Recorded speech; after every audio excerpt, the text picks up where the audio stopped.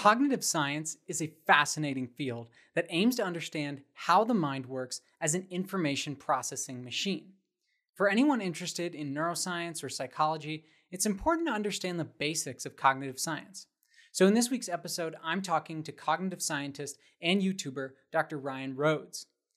Ryan Rhodes is assistant teaching professor for the Rutgers University Center for Cognitive Science, where he teaches interdisciplinary courses on language, cognition, and the brain. He received a PhD in linguistics from the University of Delaware, where he worked as a lab manager for Arnold Hesvic's Psycholinguistics ERP lab, and an MA in linguistics from Fresno State, where he worked on the Chukchansi Yakutsk language documentation project. Sorry if I butchered the name of that language. His work combines electrophysiological EEG and behavioral measures to investigate mental representations of linguistic structure, auditory prediction, and rule learning. In addition to his work as an educator and scientist, Ryan is also the creator of 2 YouTube channels about cognitive science and linguistics. In this video, we mainly refer to his original channel, which is just called Ryan Rhodes, where he posts videos that serve as introductory university-level cognitive science lectures. His newer channel, called Language of Mind, is where he creates shorter videos that dive into specific aspects of cognitive science and linguistics. Now, without further ado, my interview with Ryan Rhodes. Okay, so here with Ryan Rhodes, and I will definitely have read your full bio for the audience, but maybe you can just tell us a little bit about your background, how you got into cognitive science, and why you decided to start your channel. Yeah, so I teach cognitive science at Rutgers. They have a Center for Cognitive Science there, which is I think probably one of the best in the country, because it was actually formed by some of the biggest cognitive scientists, the most influential cognitive scientists in the world. People like Randy Gallistel and Jerry Fodor and Zenon Polishin. It's really big names at Rutgers. So I'm always really excited to teach cog sci at Rutgers and be in that department. It's really cool. But my background's in linguistics. So I have a bachelor's degree and a master's degree and a PhD in linguistics. And I was really doing just theory stuff. I did some field work. I worked on an indigenous language project in California for my master's.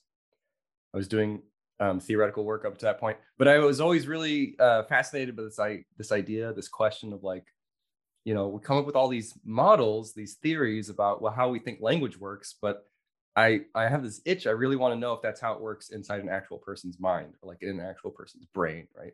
If I can't find this stuff in a brain, then I'm what's really the point?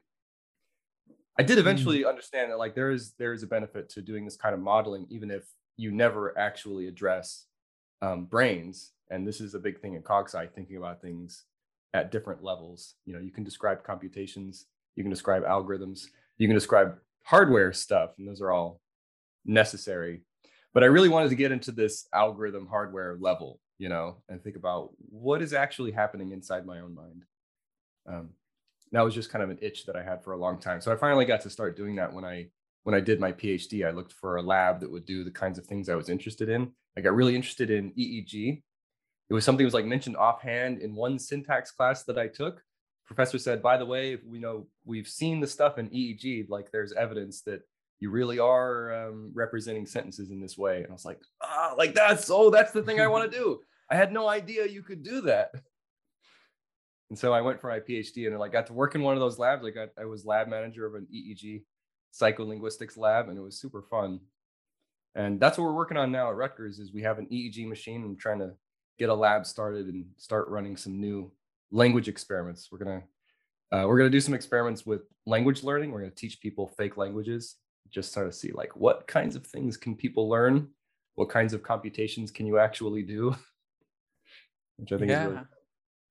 Wow, yeah, that's really fascinating. So, I can imagine that's got to be a stimulating environment. So, are you starting your own lab at Rutgers? Kind of. So we have the lab space is a shared space. It's shared between the Cog Sci Center and the psychology department. So we don't own the equipment, but we have an agreement where people are free to use it. And so far, I think I'm the only person who's actually in the lab space using the equipment at the moment. But it's open for everybody. Nice. Got the whole thing to yourself then. for the moment. So what led you to start your YouTube channel? Yeah, so that happened because of the pandemic, right? I'm really invested in teaching. That's like my main job is teaching. And during the pandemic, we switched to fully online teaching. And I wound up teaching a summer course. And they said, well, you want to do this asynchronously, that's fine. And I thought, okay, I'll do this asynchronous summer course. Because so many people were signing up who were in like radically different time zones, people in like China, people in Alaska, people in the Philippines. And it was like, yeah, I don't want all these people to have to show up at some weird arbitrary time every day. I'll just do the asynchronous thing. I used my stimulus check to buy a camera and a microphone and some backdrops or whatever, and I just started watching videos about like how to do video editing. Downloaded a free video editor. So I really just made those videos for class, and then I thought, since I made these, I might as well upload them on YouTube. Like, why not? And I don't know, people seem to like it, so I'll keep it rolling. It's pretty fun I'm getting into it now. Making videos is really fun. That's awesome. Yeah. And I'll tell people, I mean, I love your videos. They're Thanks. really, really well done. Really, it feels like I could be in a college classroom, but it's not like just a boring lecture. It's giving visuals, giving all kinds of interesting facts and tidbits. And I would definitely encourage people to go check out your channel. And it's funny. The truth is that I really enjoy those kind of YouTube channels, like personally, right? So when I eat lunch, I watch I don't know, like Windover videos, or Ancient History in the America, like Ancient Americas has a really cool channel, or PBS Eons. So these channels are like, they're sort of geared for lay people who are not like in those fields, but you want to know about stuff from those fields because you're just like curious or whatever. I love those kind of channels. And so I was always watching those at lunch thinking like, man, it'd be so fun to make stuff like that for people. So people who are not in your field, or people who don't have, $1,000 or whatever to enroll in a course at a university. But you're just curious about like, well, what's going on behind those closed doors, and being able to talk about the kind of stuff that like I wish I had known before I went to college. The stuff that the work that I do now, I had no idea it existed until I was doing my PhD. I think that's crazy that like there's all this really interesting stuff happening, and most of us just have no idea that it even exists. So that's kind of part of the goal of this, is just to bring this stuff, which is normally locked away at research universities, being able to tell people this is what we're doing. It's really interesting. That's awesome. That's similar motivation for my channel. And it's funny you mentioned that you just uploaded them as part of an actual course, because I was talking to Taylor Guthrie, who runs the channel, The Cellular Republic on YouTube. It's also a neuroscience channel. And he did the same thing. He was teaching some courses on social neuroscience and decided to upload his recorded lectures, and they just blew up. And so I really love that you guys are both doing that, and in different ways. And yeah, again, I just encourage people to check out your channel. So I want to get into some ideas in cognitive science and cognitive neuroscience a little bit. And first, I just kind of want to get some like definitions out of the way, because I think it can be just confusing to hear all these terms. So I'm wondering if you can give us kind of, what is cognitive science? What's a good definition of that?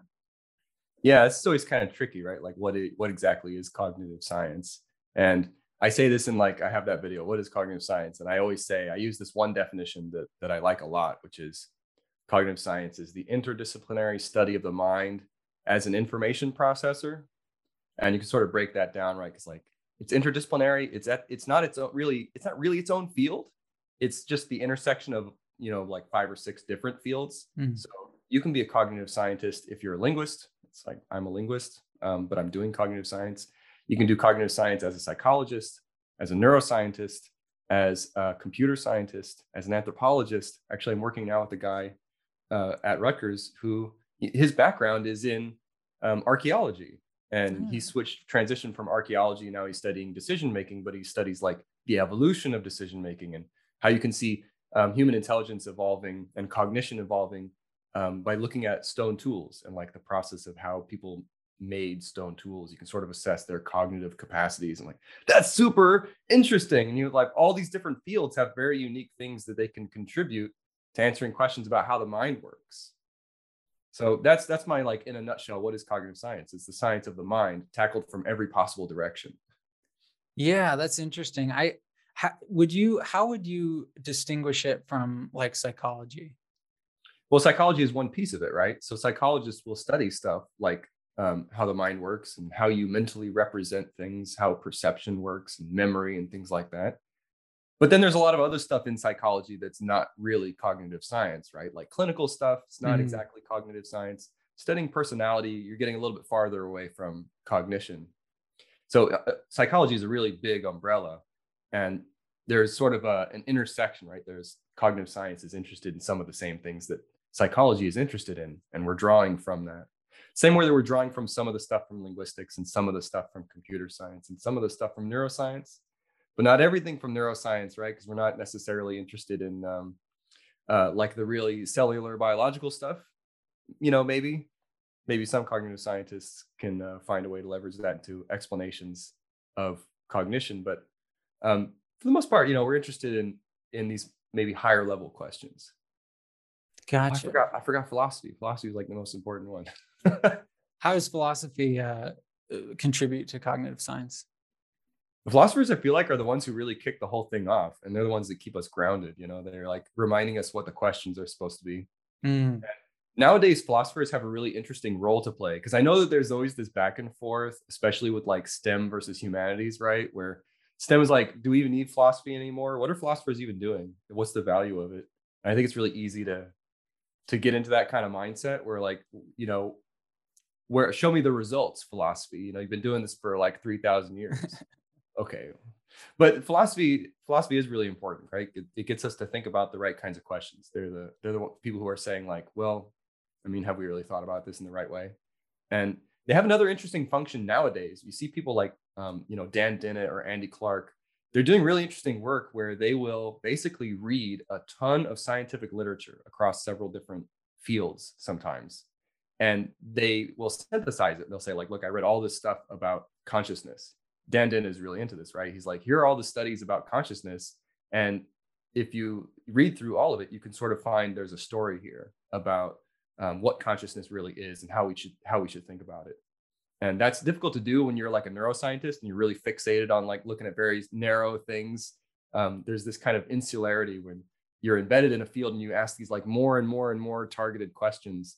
You need someone to step back and say, like, okay, I'm going to take a look at the whole field and um, tell you some kind of story about where this is all headed and maybe how we should be thinking about it. And philosophers are, I think, very good at that.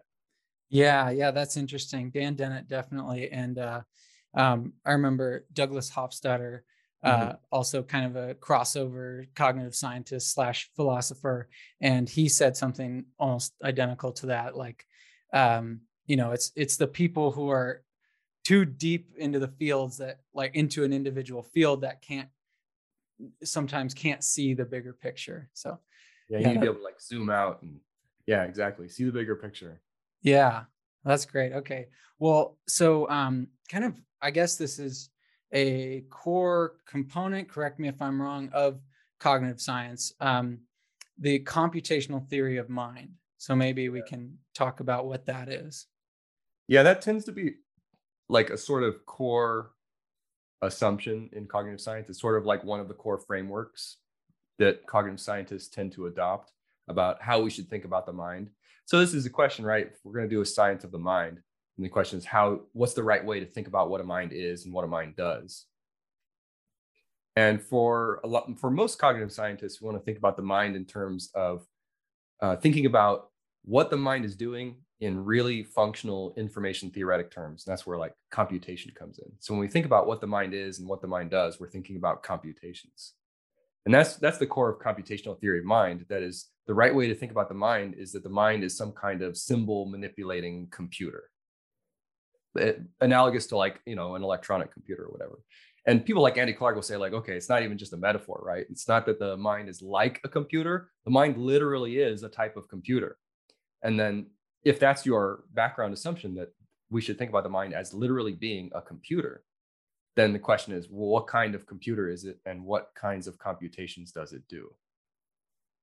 And we get, this is even quoted in like in linguistics. So some of the stuff that I'm working on, the researchers will The theoreticians will say things like this. They'll say, well, if the mind is a computer, we want to know what kinds of computations it's doing. That's what we're really interested in. That's the goal. Yeah. Okay. So that makes sense. Definitely. Um, so I think it, like, for me, it sometimes gets a little fuzzy where the boundary between the mind as a computational system and the brain as kind of the underlying hardware and also itself a computational system. So Mhm. how do you see those two as different? Maybe that has to do with this distinction between cognitive science and cognitive neuroscience, but however you want to tackle that question. Well, yeah, this is another one of those really central framing issues in cognitive science, and this is another one of those things that we sort of is our background assumption. We take this actually from a vision neuroscientist named David Marr, who had a relatively short career. He like tragically died of, I think he died of leukemia Hmm. at like 35. He was very young, but he had like a really influential career in that time because he wrote some really influential papers about the neuroscience of vision, and he wrote a book that was published posthumously. And from that, we get this sort of foundational framework that we refer to as either levels of analysis or levels of explanation or whatever you want to call it, the Marian levels, where he says the right way to think about this kind of stuff is to break it into a couple discrete levels that give you very different kinds of explanations. And the reason for that is that you're never going to understand something like the mind if you're just looking at neurons. This is kind of his argument is, suppose you knew everything that you could possibly know about the biology of a brain. You know everything. You know exactly how all of the neurons are structured. You know all their biology. You know how they all connect to each other. You know how they fire, whatever all of the facts are. Then the question is, if you know all of that, do you know how a mind works? And I think even intuitively, you can see like, yeah, I don't know if I knew all of that. I'm not sure exactly what I would have learned because none of that is really legible to me. It's not something I can readily understand. The same way that if you ask like what's going on in your computer right now, right? Like it's doing this information transfer protocol. So it's showing audio and video of both of us at the same time. And I say like, well, what's going on in your computer? And you show me some kind of map that shows where all the electricity is going through different logic gates. I'm like, that doesn't mean anything to me. I don't know what that means. There's kind of a similar problem, right?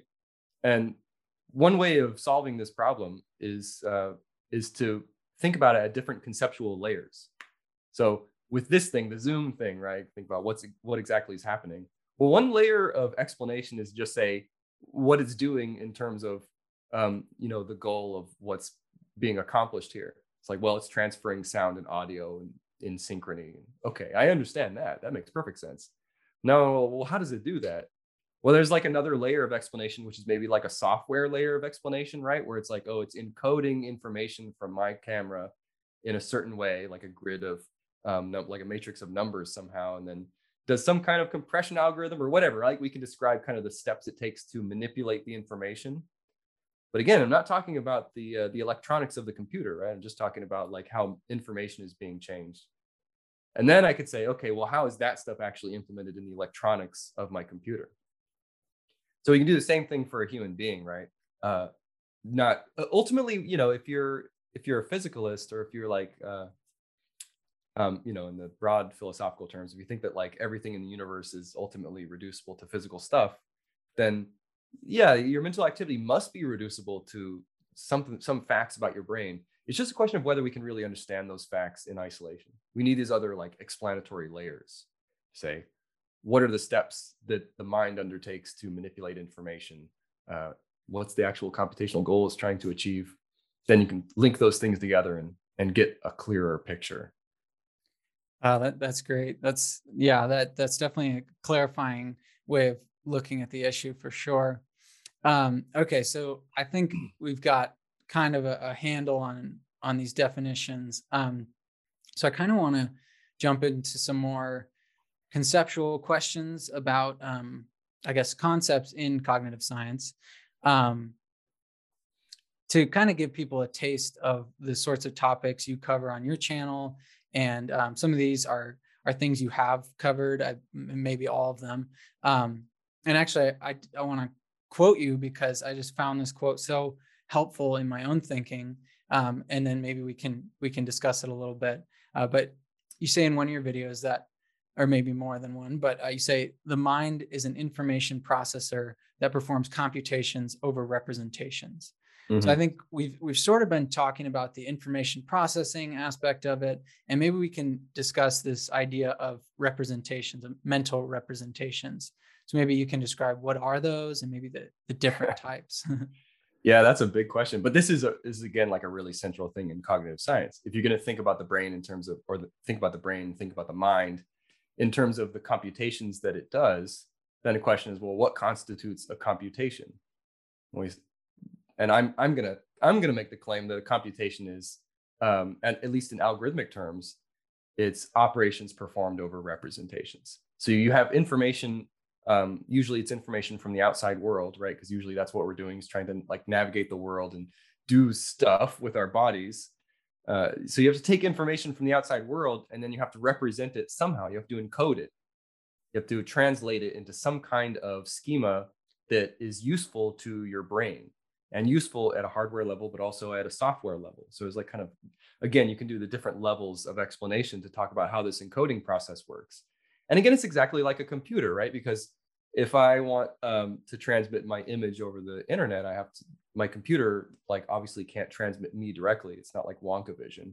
It has to like take the information from the outside world and encode it somehow. So it's like, has light detecting sensors that can translate values of light into numbers. And then the numbers are the things, that's the representation of the stuff from the outside world that it can actually manipulate and do things with. And then on the other end, on the monitor, converts those numbers back into light that it can emit. So there's something similar happening in the mind. You see things, you look out your window and you see a bird or something. Light hits your eyes, hits your retina, those photosensitive cells at the back of your retina, and then converts that into some kind of electrical signal. It's like very similar to a computer. Has to be encoded. It's encoding information somehow, and then it's converting it to some kind of format that your mind and your brain can manipulate, so you can do something with it. And then everything else that happens after that, that's your whole mental life, right? That's everything you experience. It's all downstream of that. Yeah. Yeah. So what you in one of your videos you discuss the three different types of mental representations, and I think that can be a clarifying concept for Yeah. people. And that's not meant to be exhaustive either. Those are just like some very common examples. So you can think of some very common types of mental Mm. representations being imagistic, like mental images. I think this is the most intuitively obvious one, right? That like you close your eyes and you can sort of see things. You can, if I close my eyes, I can still kind of see your face, remember what it looks like. So that's one way of representing stuff, the stuff that comes through your eyes. Can also represent things that are more abstract using representations that are a little bit more linguistic. So I can represent ideas, about usually invoke things about like, oh, democracy, how are the ideals of the country that you live in, things like that. It's not really something I can take in usually through my eyes. It's not a visual thing in the world, but it's a conceptual thing. And I can represent it using language. And then we also will invoke a type of representation we refer to as symbolic. And this one is a little bit slipperier in terms of how do you define it. But it's a pretty prevalent concept in CogSci that we think that there are symbolic representations that the mind is using to do computations. This is a very Jerry Fodor type of view of how the mind works as a symbol manipulator. And again, this is like how an electronic computer works, right? It's all symbols, ones and zeros or whatever. So we think maybe the mind has things like that are like symbols. They don't correspond in any direct way to things out in the world. They're not images. They're not linguistic. They're just abstract symbolic representations of things that, like, atomic things that you can combine and use to represent stuff in the world. But Mm. there are lots of other kinds of representations too, because we have lots of different senses. Most people, you grow up thinking like we have 5 senses, right? Those are the ones you hear about. 5, I think. Yeah. Turns out we have like way more than 5, because you have senses of like, you can sense where your limbs are if you close your eyes, and that's not exactly the same as touch. You have senses of like if your bladder is full, it's also not exactly the same as touch. Stuff Even like that. It turns pain. out we have Yeah. lots of that kind of stuff. And all of those things have to be in all of that information, all of that, that all consists of information that has to be encoded somehow so that you can do things with it. Even like feeling hungry, you think your stomach has to send some kind of signal to your brain that says, I'm hungry. And you can think about that as a type of information that's being transmitted from your stomach to your mind so that you can like make decisions about what you're going to do with your body. You think like, I'm getting this signal that means hunger. So I think I'm going to activate my legs and walk into the kitchen, But that's all computation. It's all information processing. Yeah. Yeah. Okay. So that does make sense. Although I kind of want to go back to the symbolic representation. So can you think of an example of something of like a symbolic type representation? I can think of examples in linguistics. So Mm. linguistics is mostly symbolic. Like all of the models that we have about how we think language works are really symbolic. They all involve symbolic computations and symbolic representations. So it's a little bit difficult to tease apart if if you've never taken a linguistics class. It's sometimes hard to get into the headspace of thinking the way linguists want you to think. But think about something like, we think of a couple of words like pet, and I think I used this example in one of the videos: pet, cap, and spy. What do these three words have in common? And most people are going to have an intuition. Most of us are literate, so we're all going to have the intuition like, oh, they all have the letter P in them. I was going to say noun. Like, they're all nouns. Yeah. I think, although English is pretty flexible, so I think they can also all be verbs. Yeah. We all spell them with the letter P, but even if you say, well, what would an illiterate person say? Because there are people who have never even been exposed to letters, and they would still say they have something in common. They would probably say, oh yeah, they all have this P thing, the P. So there's something there. There's that speech sound that's the same in those three words. Right? The odd thing is that it's not actually the same. So if you actually look at the spectrograms or whatever, right? You look at how the acoustics works. It's not the same sound in those three words. It's actually very, very different. But psychologically, we treat them as being members of the same category. Or you could think of them as like mapping to the same kind of symbol somehow. And maybe this is a little bit easy to think about because we actually do have a visual symbol that we use. It's a P. So that might be an example of a symbolic representation, something like a speech sound. Gotcha. Yeah, that is really interesting. I think I'm wondering, I hope people don't get confused by this, but when you say it's not the same sound, the way they know that is by looking at the sound waves, the different frequencies that make up the sound, and they can show that these are in fact pretty different if you look at it from that level. You can do a couple other tests to show yourself, to like prove to yourself that it's different. In intro to linguistics, we always have people put their hand in front of their face, say the word pet, and then say the word spy. And you say the word pet with your hand in front of you, you can feel the air hitting your hand, pet. But when you say spy, you don't feel anything. There's no air. There's like not that burst of air. So it's mechanically different. Right. Okay, that makes sense. So then, just to tie off this point, how is it? I know this is kind of a very specific point, but how is it that we do figure out, or that we group those together? Why do we think that pan is the same sound as the P in spy? That's a great question. And there is an answer to that, right? Like the reason that we know that it's the same is that you can make new words, and there are processes that happen where like you can take a little piece of a word and add something else to it, and then the way that you pronounce a P will change. I have to think of I don't have an example offhand right now. I'd have to stop and think about an actual example. So you should have come prepared for this. No, but I play the examples. I can think it's much easier for me to think of examples in other languages. So this is really common in other languages, like German or Russian. If you speak German or Russian or language of that type, they have a process or like phonological rule that applies to consonants at the ends of words or at the ends of syllables. And so like in German, for example, if you have a word that ends with a D, like, see, now I gotta think of German words. I gotta go all the way back to high school, think of actual German words. uh,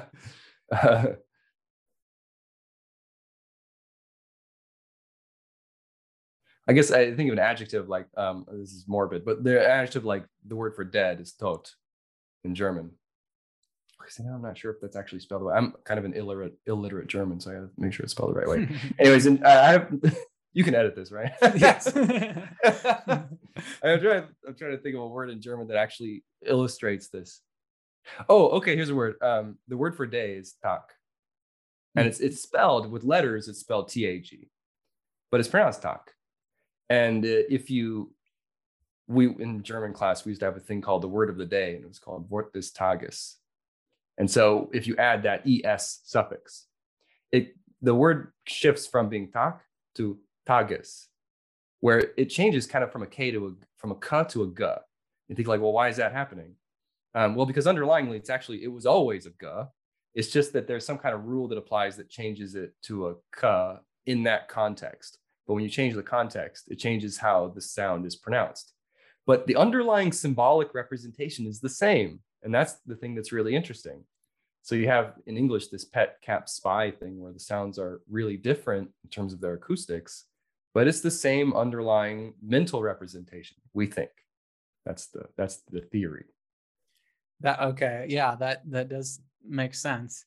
All right. So now we've kind of gone down this rabbit hole, a little bit of a symbolic representation, but something that I thought was very interesting in your video on mental representation that I'd heard of before, and I think is just really great for people to understand, and the way that you describe it is really interesting. So I think it's the Wasson selection task, and how, or I'm sorry, no, that's the wrong one. Sorry, that was a different one, but the Weber's law of just noticeable difference. So what does this have to do? What is it? And what does it have to do with mental representation? Yeah, Weber's law is kind of interesting.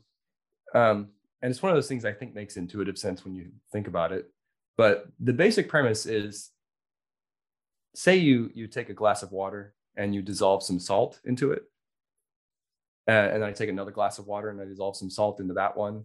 And you have two glasses of salt water, and you taste it. You taste the other one. They say, okay, which one has more salt in it? It's a lot easier to tell the difference between the two if the difference is really big than if the difference is really small. That's obvious, right? That like it would be way easier if this one has twice as much salt. It'd be like, and if this one only has a tiny bit, I'm like, okay, it's not that bad. I can tell the difference really easily. But what Weber's law says is that ability to tell the difference between two things, it's not just a function of how different they are from each other. It's also a difference. It's also dependent on how much of the stuff there is in the first place. So it's really easy to tell the difference between, two 8-ounce glasses of water if one is, one is a little bit more than the other.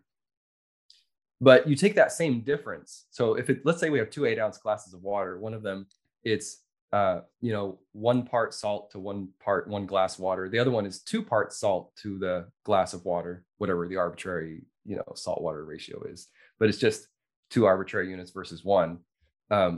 So that's easy to tell. One is twice as salty as the other.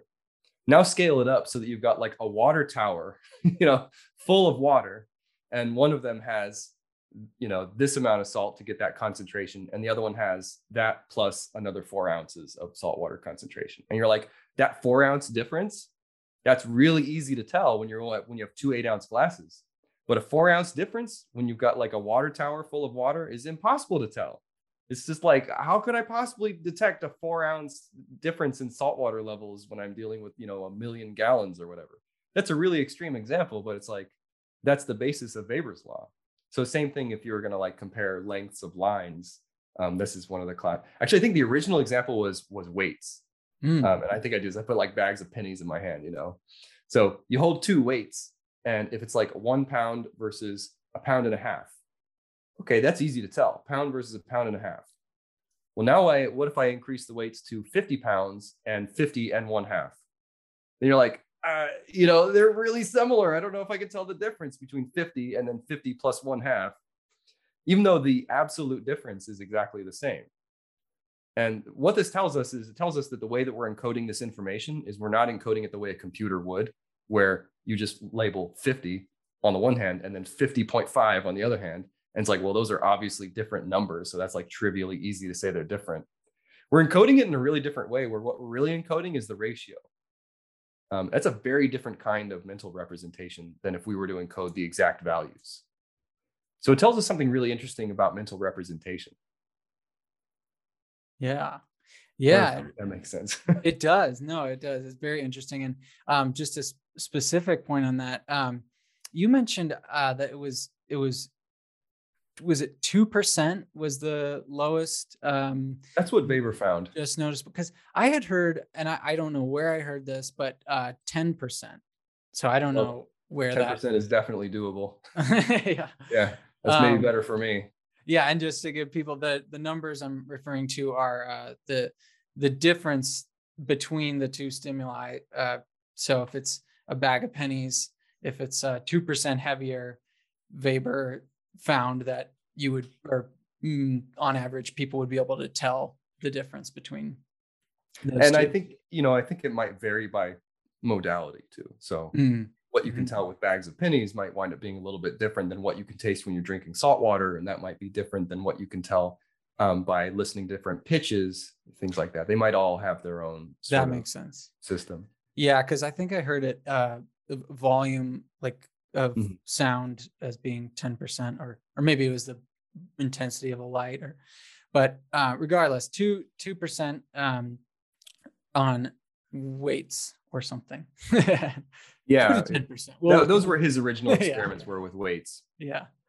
All right. Well, I don't want to do a whole exhaustive recapitulation of your video on mental representation. I'll link to that. I want people to go check that out. It's very interesting. But your latest video, at least as of this recording, is the logic of social cognition. And I thought this was a very interesting video, because I didn't know which direction you were going to go with it. But it turned out very, very cool. So I'll just have you describe what is now we're getting to the Wasson selection task, and how our performance differs depending on how the situation is framed.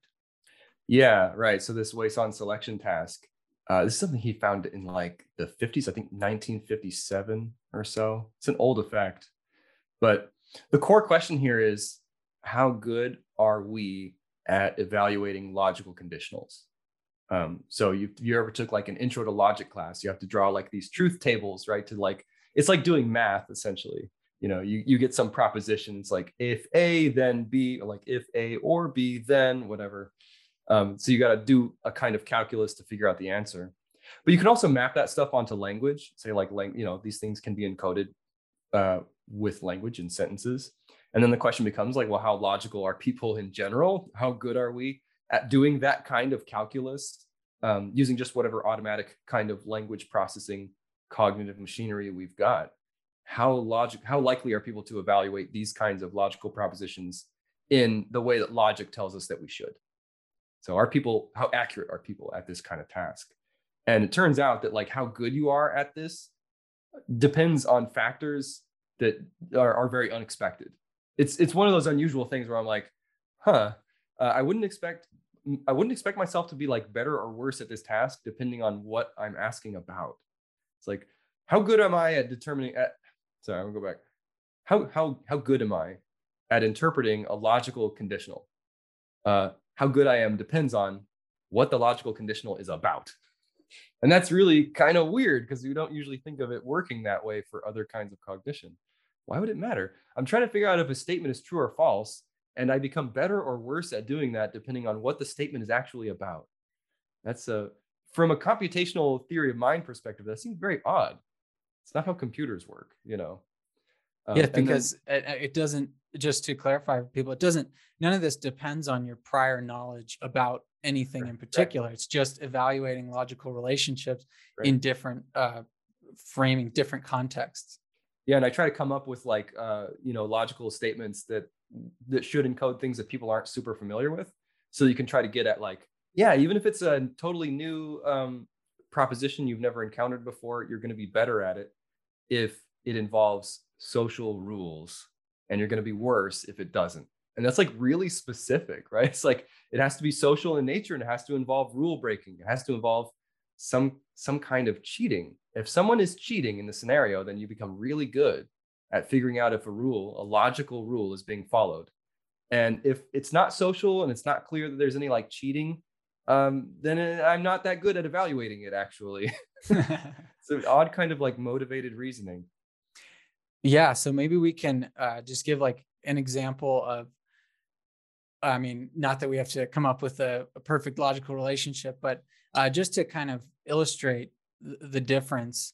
Um, so maybe like what would be a good example of kind of a sterile, logical, non-social question?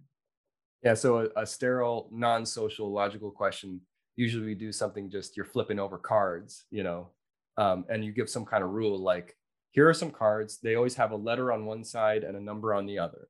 And the rule is that if it has the letter E on one side, it has to have a number 4 on the other side.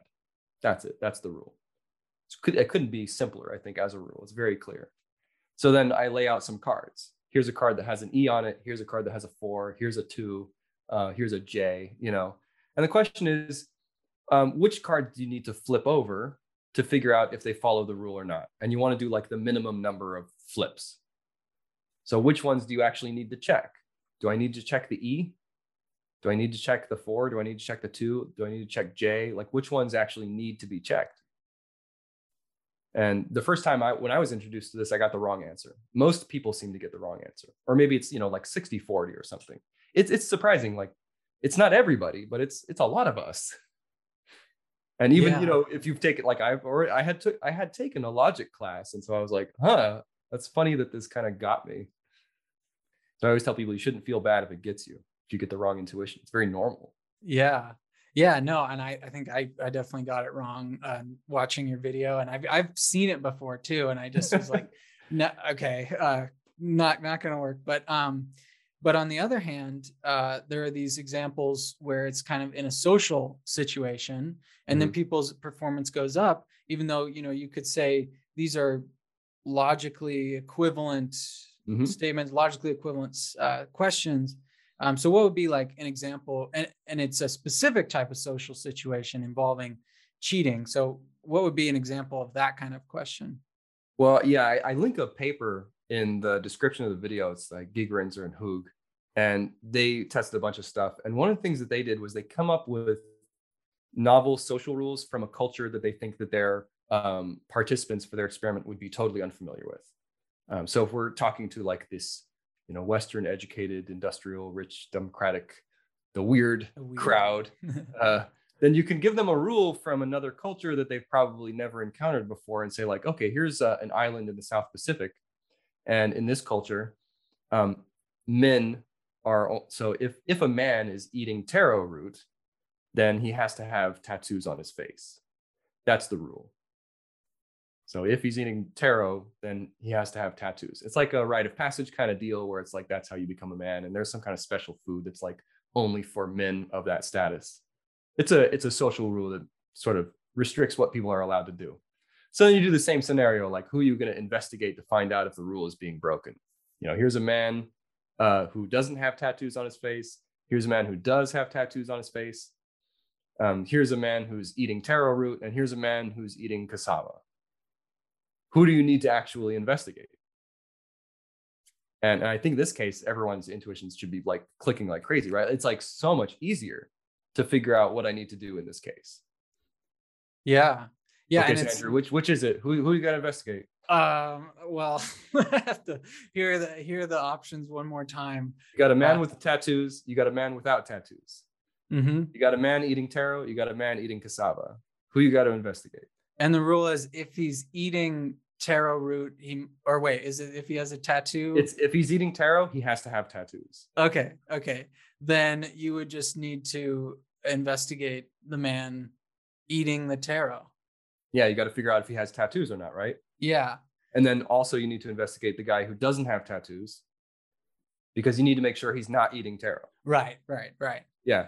And that's like super clear, I think, to almost everybody who hears this scenario, even though you've almost definitely never been in that situation before, and it's probably a totally novel rule. Yeah. And I will say, I think the audio medium might be a little bit more difficult to wrap your head around what we're talking about. But again, go check out Ryan's video, The Logic of Social Cognition. It make total sense. So what does that say about it? What does that say about how we think, and what does it say about our evolutionary history? Yeah, that's the interesting question, right? Is like, why would this be true? And is there an evolutionary story for why this would be true? And John Tooby and Lita Cosmides, they've kind of made their career out of investigating this, and they have their theory, which is that, well, it seems like we just have some kind of very dedicated mental module for detecting cheating. Like we're just hardwired to want to detect cheaters. So when you present this to me in some abstract rule where it's like letters and numbers, I'm like, I don't care about that. My mind has not been like evolved to solve that specific computational problem. My mind has been evolved to solve a much narrower computational problem, and that is to find cheaters. And it's like, I'll do whatever I got to do to figure out who's cheating, even if that means being really good at logic. But it's really weird because you think like, well, if my brain does have the ability to evaluate these logical conditionals really accurately, why does it only activate in this case and not in the other case? That's I don't know. I still think that's a bit of an open question. Why is it so selective? Clearly you have the cognitive capacity to do it, but it's like it only activates in certain situations and not others. Yeah, it's pretty amazing. It's almost like it can only be activated by specific cues about cheating and free riding and Right, yeah. right, So exactly. I mean, I love that problem. It is really just intriguing to wonder what is the deal with that. There are so many things like that too. Oh yeah, yeah. And speaking of that, I want to maybe zoom out a little bit and ask you some kind of bigger questions, maybe bordering on philosophical questions. If you're all right with that, we can kind of jump into that. All right. And I'm not a philosopher, but I'll try. No, yeah. So we've been talking about the computational theory of mind, cognitive science. And usually most of my guests tend to be on that like neuroscience side of things. So I ask this very simple, easy question of how the brain works, and ask them to give me an elevator pitch type answer to that. And so I guess I would put it to you, how does the mind work? Yeah, and I mean, my one sentence elevator pitch is going to be operations performed over representations. You take information, you encode it somehow, and then you manipulate that information. It's all information processing. That's the level at which I'm comfortable answering that kind of question. That's how I want to think about it. Yeah, no, that's really good, really concise. I think it's almost as concise as I think one of my guests said about the brain. It's complicated. So yeah, I was thinking like I wouldn't want to answer this question about how the brain works because like, yeah, is there a unifying theory of brain? I don't know. Not yet. Maybe we'll go the Carl Friston route and say how does the mind work? Let's just say prediction error. Yeah, exactly. Yeah, free energy. The free energy thing. Yeah. All right. Well, great. That was easy answer. We know the answer to how the mind works. So this is something I ask everybody who's in these kinds of fields. What's your view of free will? Oh my God, this is such a can of worms. And I'm debating whether I want to give an honest answer. Do it. I'm gonna tell you a little story. I was actually very interested in philosophy when I was an undergrad. And I went to community college first for 2 or 3 years.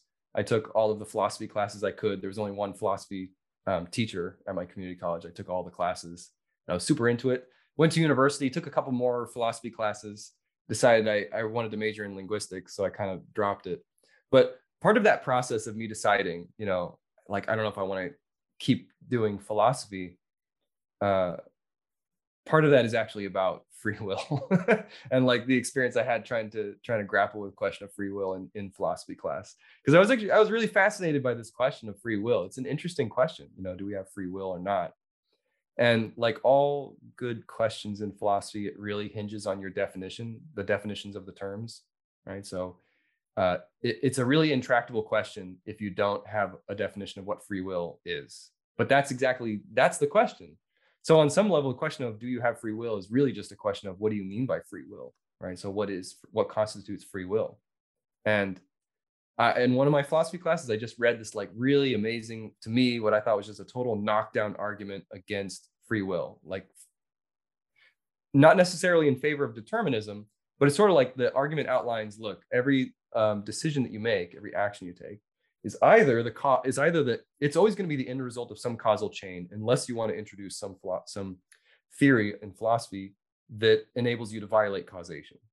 But even if you do, so events either have to be caused and follow some long causal chain, in which case people might be reticent to consider that free will because it's just the result of chemical reactions or whatever. Or you can think of it as being uncaused and effectively random, like what we sometimes maybe think happens with quantum mechanics. And like, don't quote me because I'm not a physicist. This is the extremely layperson understanding of quantum mechanics, having read like that one book. But you know, it's my understanding that there are certain things that can happen in quantum mechanics that are not necessarily outside of the causal chain, but at least extremely unpredictable. Either way, that doesn't really feel like what we would mean by free will. And so, you know, I encountered this argument, I'm not really reciting it the right way, but you know, I encountered this argument. I was just like, wow, this is a knockdown argument. I can't think of a definition for free will that would actually like satisfy my intuitions and not violate causality, or like if it did violate causality, it just wouldn't feel like it fits the definition. So for me, that kind of settled it. I was like, yeah, I don't think free will is really coherent concept. But then at some point I was really wrestling with this because I thought, well, most philosophers I found out that like most philosophers are compatibilists. I thought, how does compatibilism work? Why is it that most philosophers have settled on something other than determinism? You know, that's maybe, I think that actually a lot of scientists might have this intuition. They might share this intuition that like determinism seems reasonable given what we know about the universe and what we know about physics and the way things work. Determinism seems for some of us almost inescapable. And then it's kind of an odd feeling to find out that most philosophers are not determinists. And you think like, wait, what? Why? What am I missing? Am I missing something really important here?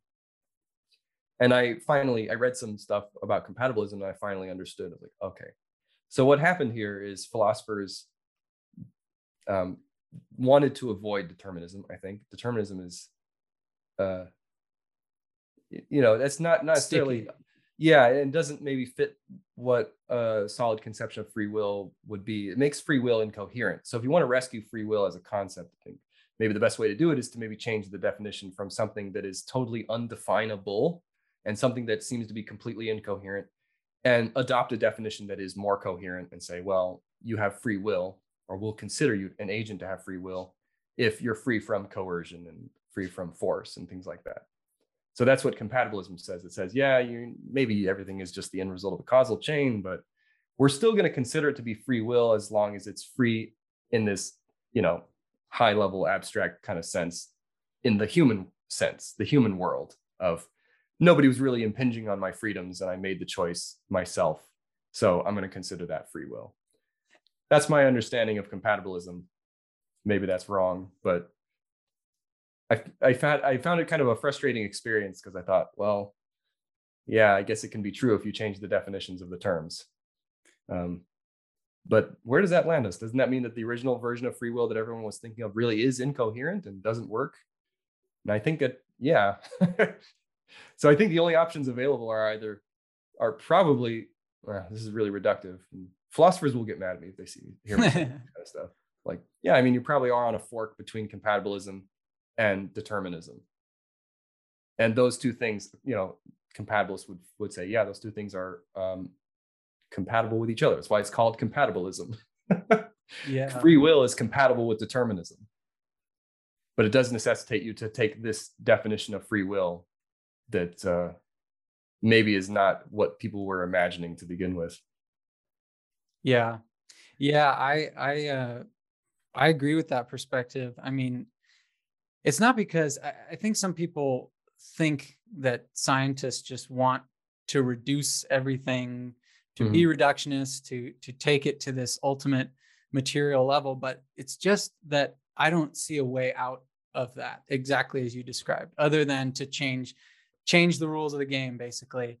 And and I don't think that's like you said, I don't think that's answering the question that we're actually worried about. But I There's think a yeah, oh, go for sorry, it. go ahead, go ahead. No, go for it. I was say there's a very similar debate in philosophy that applies to cognitive science, which is about how you define a mental state. So, like, what is a mental state, and is a mental state um, distinct from a brain state? So, this is a big question because there have been polls that have been done. There are like actual published studies on this that where people do surveys and they find that like most scientists are physicalists, where most scientists, if you poll them, they'll say, I don't think there's a difference between mental states and brain states. They're equivalent. And cognitive scientists tend to push back on this and say, well, we want to maintain a distinction between these two concepts because it gets really tricky to talk about mental states if you have to reduce them to brain states, just because of the sheer amount of variability involved in brain states. Like even the brain state between me and you are going to be different. But I still want to be able to talk about us experiencing similar things or having similar mental representations fitting into like some kind of category, right? So it's worthwhile to introduce a new term or to redefine a term so that it encapsulates some conceptual layer that enables us to talk about something that we want to talk about. And sometimes that can feel like a cheap rhetorical trick. And sometimes I do get that I have that knee-jerk reaction to things like compatibilism. I'm like, you're just redefining the terms. That's not fair. But on another level, like, no, it's perfectly fair because we still want to be able to talk about this thing without getting quagmired into arguments about, causal chains or arguments about, these fine details about neuroanatomy or whatever. We want to be able to talk about things at a different conceptual layer. So that's, Yeah. redefining terms can serve that purpose. Yeah, that's true. I mean, I don't mean to dismiss that project entirely. Um, I guess I think where I think the rubber meets the road for most people on this is, well, okay, if you and I are sitting here saying there's no real free will, no libertarian free will as it's Mhm. called, where you can change the causal chain of the universe through some sort of Mhm. mind thing, mental, act. But what does that mean for me as a person? How can I look at my life and say, well, there's all these things I want to change about myself, or this growth that I want to have in my life? Um, how do we make this idea compatible with people, changing for the better, hopefully? Well, even free will is a big thing, but like even consciousness is also a huge concept. But like Dan Dennett, his explanation of consciousness is that it's an illusion. You don't actually have consciousness. You just feel like you do. It's just a bag of tricks, right? It's just a cognitive bag of tricks that leaves you with this weird feeling that you're conscious, but actually most things are happening pretty much automatically. And a lot of the conscious experience is after the fact, all this stuff. You could take the same kind of approach to free will. So, like, how should this change the way I think about myself? I don't know. Should it change anything? Maybe not. I think that it's fine to live your life treating yourself as though consciousness is real, as though it's not an illusion, treating yourself as though free will is not an illusion, because that also has an effect on your behavior. But of course, I am on some level a determinist. So I am going to, part of me wants to say that like even this conversation and like me thinking about how this is or isn't an illusion or how it should affect my life is also still part of that long causal chain. So like, whatever, I don't have a choice. You're going to think about it the way you think about it. Yeah. Yeah. That's the, I think like I heard Christopher Hitchens say that when they would ask him, do you believe in free will? He say, I have no choice. Um, Yeah. yeah. It's funny. Like, I definitely feel like I do. So it, on a practical level, it may not matter. It may not matter. I don't know. But there is sort of a practical level to this question that is relevant for fields like psychology, which is to what extent can people change their behaviors? To what extent can you change another person's behavior? What kinds of things can be done to shape behavior in particular ways, or to shape the kinds of thoughts that you have? Sort of the essence of therapy, right? Mm-hmm. And those are very valid, practical questions to ask. And it doesn't help at all. You know, if someone is depressed and you say, well, you know, that's there's no there's determinism, so whatever. You're like, that doesn't help. No. Be one of the worst things I would bet you could do. Yeah. Okay, well, I'm sure we could continue just spinning on free will, but it's very interesting concept. I mean, in my view, it seems like it's not fully solved yet, but I side with you. I think your intuitions align with mine. Um, so the next thing I want to ask you is about books. So if somebody could only read one book about cognitive science or the mind or the brain, and I try preferably not a textbook if possible, but if it must be a textbook, that's okay.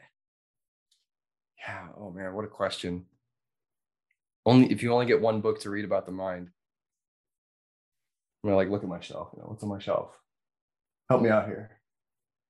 I can't see your shelf, so No, I know. Like I'm asking the books to speak asking to the me. shelf, right? I don't know. Andy Clark is good, so I think I might default to Andy Clark. Either Andy Clark or Dan Dennett. And Andy Clark has a book called Mindware. That's a good one. I think I'm gonna go with that one. Okay, cool. I'm gonna go with Mindware. I haven't Mindware read by that Andy one. Clark. I'll have to check that out. Well, that's good. Right? What was it? Sorry, Mindware by Andy Clark. Okay, cool. I'll put a link to that. All right. So finally, this is really a question for me, for my benefit, and anybody else out there who's doing any kind of science communication. I mean, I see you as a very awesome, like an awesome science communicator, one of my favorite on YouTube for sure. So I'm just wanting to know, how do you think about communicating these kinds of complex topics to a general audience? And I guess your audience might be more skewed toward like students, toward people in college, but right now, it definitely, I think, is. Okay. I hear from a lot of people watching my channel that say like, "Oh, I'm thinking about majoring in cognitive science," or things to that effect. I'm like, "Oh, cool." But in terms of science communication, like how do you? This is a great question. You know, how do you communicate stuff to an audience? I don't want to say that I haven't given any thought to this, because I don't think that's true. I think I have probably given a lot of thought to this, but it's maybe hard to articulate. I guess I have this experience of watching this kind of content from other fields. And so I have a sense of like, what is it like to be a person who doesn't know anything about this? And what do I want from, someone who's explaining this to me? What do I want them to do for me? How do I want them to explain this? And I do think about that a lot. And you got to sort of stay cognizant, because I know, we talked about this earlier, how you can get really focused on very narrow area of your research. And this is a challenge. This is like a real challenge for people who have domain expertise. It becomes really difficult to understand what other people know and what they don't know, and to understand what they understand and what they don't understand. It's hard for all of us. And I still, I'll think back to like some of the lectures I give, and I think like, oh, I still need to improve some of this stuff in terms of understanding how to target this to people who have never heard of it before. It's challenging, but that's the main thing, is to just try to stay aware of what kinds of background people come at this with, and what they know and what they don't know. And it's helpful if you've been through that experience yourself. So like I wasn't originally a cognitive scientist. I came to it pretty late. So I have kind of a sense of what kinds of things stood out to me as I was entering the field that like really clicked. And I'm like, okay, those are the things that I can bring to people and say like, here, look at this. This, I think, maybe will help you understand the whole thing. So it helps if it helps if you've struggled, because then you understand maybe what other people might also be struggling with. That's great. Yeah, that reminds me of another great cognitive scientist, Steven Pinker, said that, or it might not be original to him, but he mentions in one of his books the curse of knowledge, and this idea that it's much harder to know how how hard it was to learn something originally, just as you were saying, Mhm. um, or to even remember that, even if it was really hard for you to learn it, it might not remember, each of the individual concepts, how difficult each of those were for you to understand. And then when you explain it to somebody, you want to try to really break it down, because you have to, exactly as you just said, like, imagine that you're in their shoes and not knowing a lot about this subject. That's really cool. I've heard that from multiple people who I follow, and I love that point. I also have the benefit of being a teacher, and it's kind of like how, like, you asked a question about how do stand-up comedians write their bits, and part of the process is going to the clubs and seeing what lands, and so I have the benefit of, like, since I actually Right. teach live classes, I get to, like, take this stuff to class and try to explain it to people, and if they look at me like, you know I get pretty immediate feedback about what works and what doesn't work, and that's helpful too. Yeah, I'm sure that is. That's like immediate feedback. That's cool. Well, I think that's just about it. Thank you so much for talking, Ryan. It's been really enjoyable, and I've learned a lot from you. And I know I've said this probably 5 times, but go check out Ryan Rhodes' channel on YouTube. It'll enlighten your day and your mind. And yeah, so thank you so much. Yeah, no problem. This was really fun. Great. And can you tell people where to find you? Well, I have a personal website.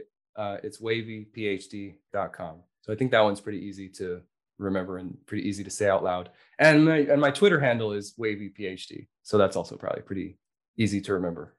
And my YouTube channel is maybe a little bit harder, because it's like Ryan Rhodes Cog Sci, something like that. But if you look up Ryan Rhodes Cognitive Science, it comes up immediately on YouTube, because I don't think there's any other. There is another prominent Ryan Rhodes that comes up on YouTube. There's a boxer.